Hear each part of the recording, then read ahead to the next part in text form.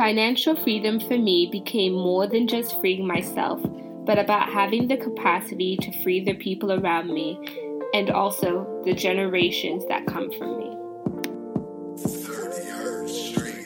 Hello and welcome to another episode of Two Black Women. It's your girl Simi here, and I'm so excited as always to be with you today. So we're going to be talking about money, which really just comes down to saving. So for me, I'm a daughter of two accountants. So being able to understand money, the value of it, what you can do with it, how you can save it, how you can invest it has always been such a big part of my life. And I don't think I realized until later on that not everyone had that same opportunity. Like financial literacy isn't something everybody learns or engages with. So I think it's just really important to have this conversation before we kind of get into it. So one big thing that we really need to break down is that there's only two things that could really happen with money. You can either gain it or you can spend it.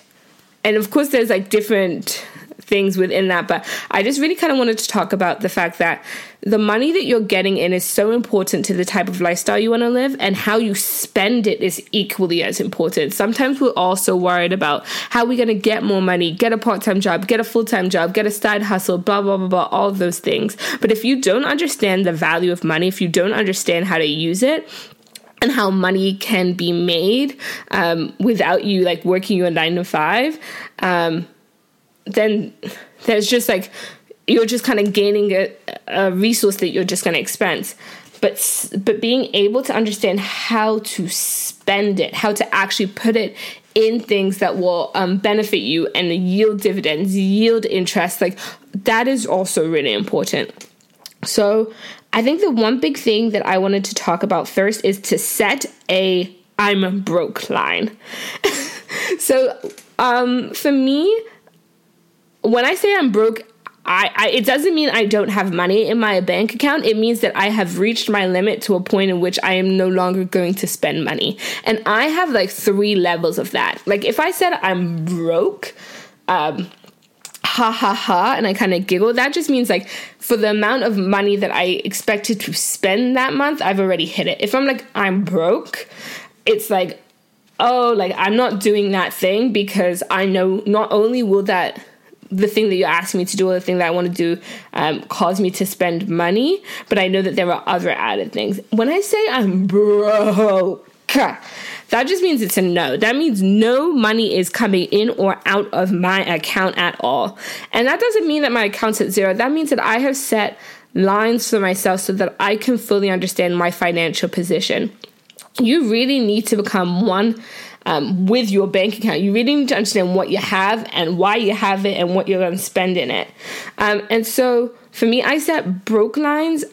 When you're younger, when you don't have a lot of money going in, I say just start it off as a practice. Make sure you have an amount of money in your account that will cause you to feel good. So for me, I think I started with $100. Once my account hit $100, I no longer spent money. As I've increased in my financial ability, increased it to 200, 500, 1,000, and now, and I think this is a level that a lot of people should get to, and I was kind of going to talk about it later, but it kind of lead me into the next one, is a savings account. I have money in multiple different savings accounts, and I think it's important for every woman to have those kind of savings accounts. I always talk to my dad about this.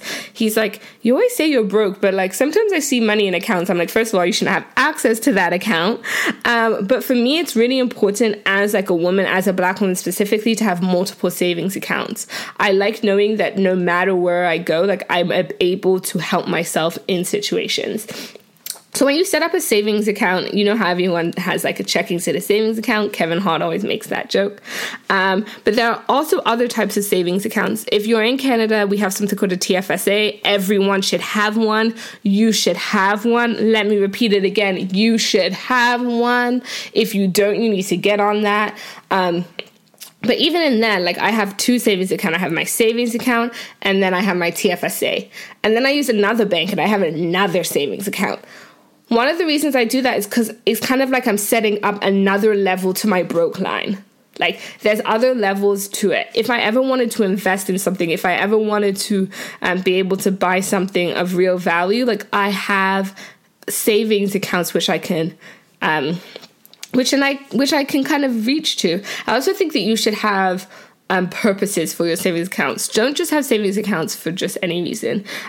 Even if from a young age, you should start having a savings account for buying a house.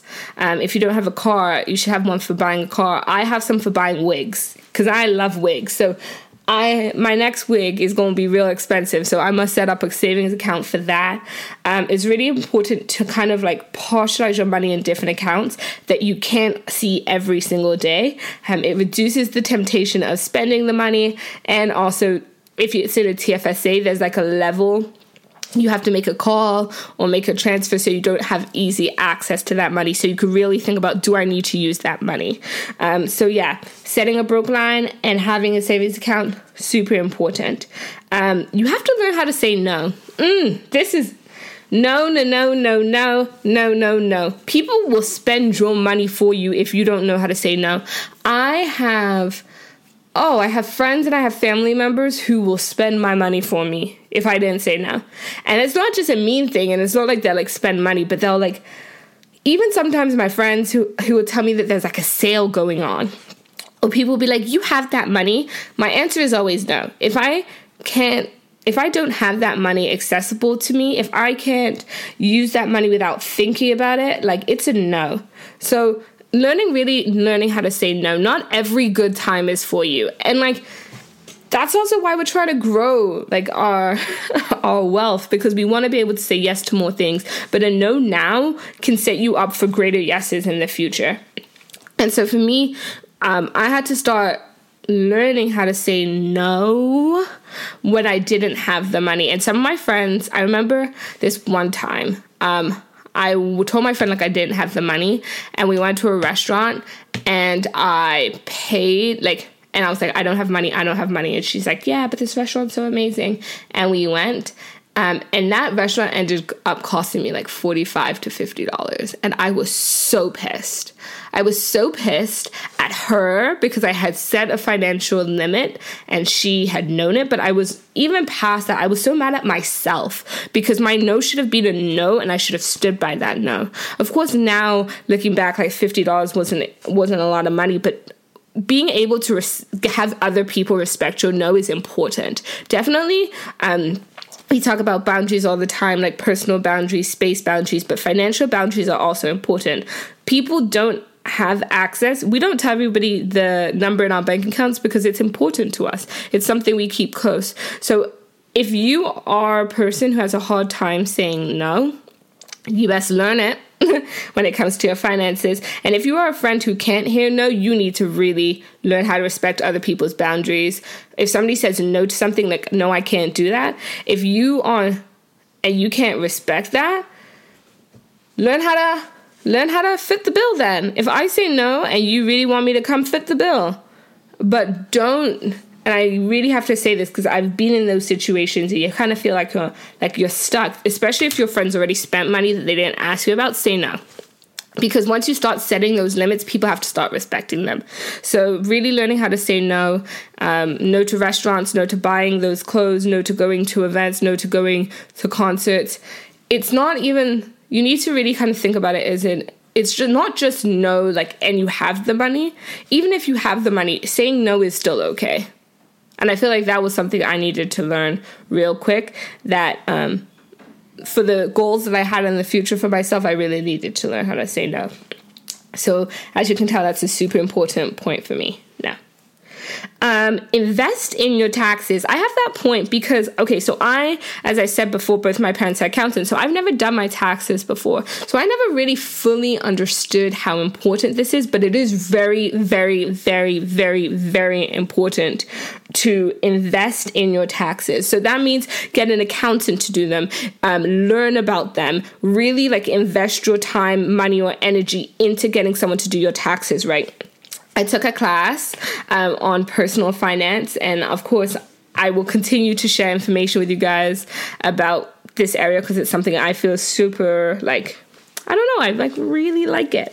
And the professor said if you're in one of the higher tax brackets within Canada, 46% of your income goes to taxes. 46%. Y'all, that comes from income tax, the tax you pay on clothing, on food, on all of that stuff. That, like, once all the taxes are added up, you're spending around 46% of your paycheck, the hard-earned money you have, invested your time into is going to taxes. And I don't think taxes are a bad thing. This is not me telling you to avoid paying tax. Do not hear that.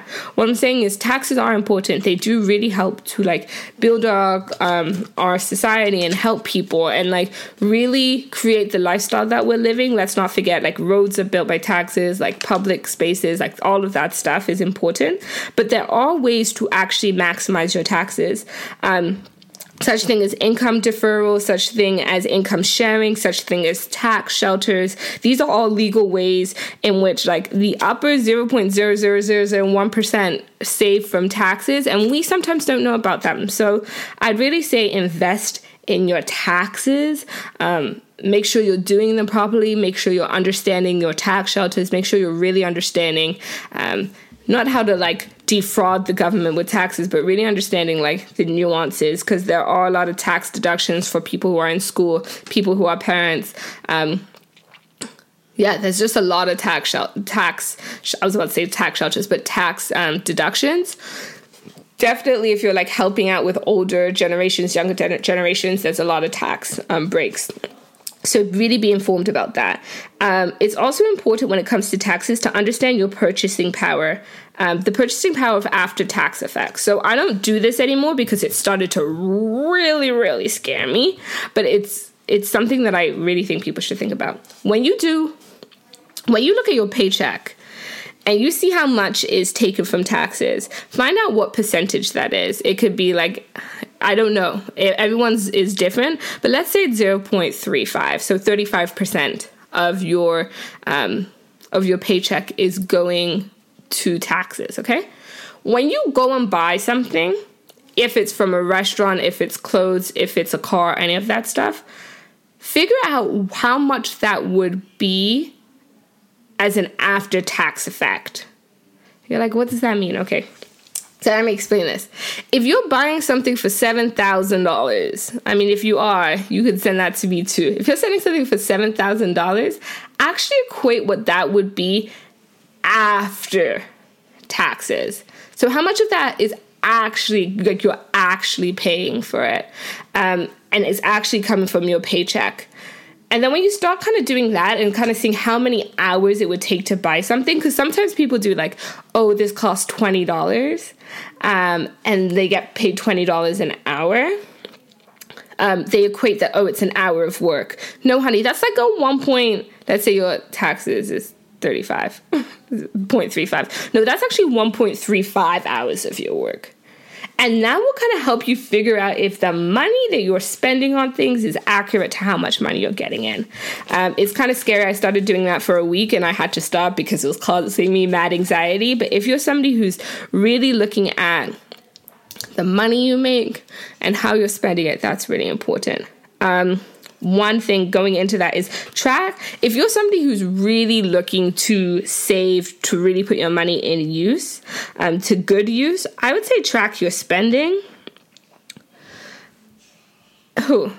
So there's two parts to this. First of all, you got to track your spending and then you got to budget. So for tracking your spending, don't just track your spending for a day. Track it for a week, track it for a month. And that means every single penny. That means every time you spend money, even when you go to the dollar store, which I love, I always spend $500 at the dollar store. I bought a pack of gum, for $1 every single day, and track how much you're spending. When you start to do that, do it for a day. I'd say do it for a day, then do it for a week, and then every week for a month, look at kind of what you're spending. After you do that for a month, and don't do it on your credit card or your debit card. Like, I'm actually talking like every time you spend money, write it down in a thing, because if you have multiple cards, sometimes it gets hard and sometimes things don't go on the days that they're supposed to, but like actually track your days. After this, highlight what are your essential expenses. So paying rent, of course, paying utilities, of course, buying gas. I mean, if you have both a bus, like if you're normally a bus rider, but you pay for gas to go some places, I mean, essential is based on people's definitions, but be realistic with your essentials. Like I'm talking like for life, you kind of need it. Food. Some parts of that are essential, some parts aren't. If you're really looking at budgeting and you find yourself spending a lot of time at the grocery store or at restaurants, and a lot of money at grocery stores and restaurants, make sure even when you get your bill, you kind of write down like what was essential, what wasn't. After this, you'll get a full picture. I'm going to tell you just right now, once you do it once, it's kind of scary. And you're like, wow, I spend a lot of money on things that I do not need to spend money on. But having that information will allow you to make a realistic budget. This is this is something that creates, sorry, I don't know why I wasn't able to say that, y'all. This is one downfall of budgeting. People are so stringent on their budget that they're not realistic and they don't allow themselves flexibilities to do things like buy a piece of gum. And when you don't allow kind of like a buffer of like $5, $10, $20, $500, if that's kind of your budget, you start to do unrealistic budgets and they're not able to be sustained. So be realistic about your budget, but set one and make it plain, make it clear, and don't allow other people or yourself to get out of it. One thing that really helps is not making impulsive decisions. I'm an impulsive person. Right now, I'm actually looking at buying myself a nice pair of boots. That will be around $100. And these are boots. And it's not exactly the most impulsive decision because these are boots I've really been thinking about. But it's impulsive in the sense that I saw a pair of boots I like and I want to buy them immediately. I now need to go back, and this is like a realistic way that I do it. I now need to go back and see what account is it going to come from? What am I jeopardizing for not buying them? What am I going to not do so that I can buy these boots? And being able to kind of be like honest and stringent with myself. So yeah, those are kind of the things I wanted to talk to you about when it comes to money, when it comes to saving. I really want this to be a time of financial literacy for people. I've realized that it's not everyone's parents teach them about all of this stuff. So I promise as I gain more tips, I will share them with you. But yeah, I really want us to walk into financial literacy because our financial literacy doesn't just affect us, it affects generations after us. If you are a mom or you're somebody who has children around you, you can kind of teach them about money. I think it's important to teach people at a young age about money. So making sure that they have their own accounts if you really want to set up like a bank account for them, or just like even you can do it with like allowances, making sure that they understand that this is the money you have for this specific time. How are you going to spend it and the repercussions of spending it in certain ways? I think that will kind of help our generation and the next generation to be more literate when it comes to money. And so, yeah, I really hope that this makes you really think about, your little pennies. I would say pennies, even though I don't know. I talk about, so it can help you save your pennies, your dollars, and we can kind of walk in a new sense of financial freedom. So I just want y'all to know that I'm thinking about you, loving on you, praying for you. Please follow us on Instagram. It's at 2 Black woman _. Share this with your friends. Keep it close to your heart and kind of let us know what are some of the ways that you save money. What are some of the tips that you use? And so let's share. Love y'all. Bye. Mwah.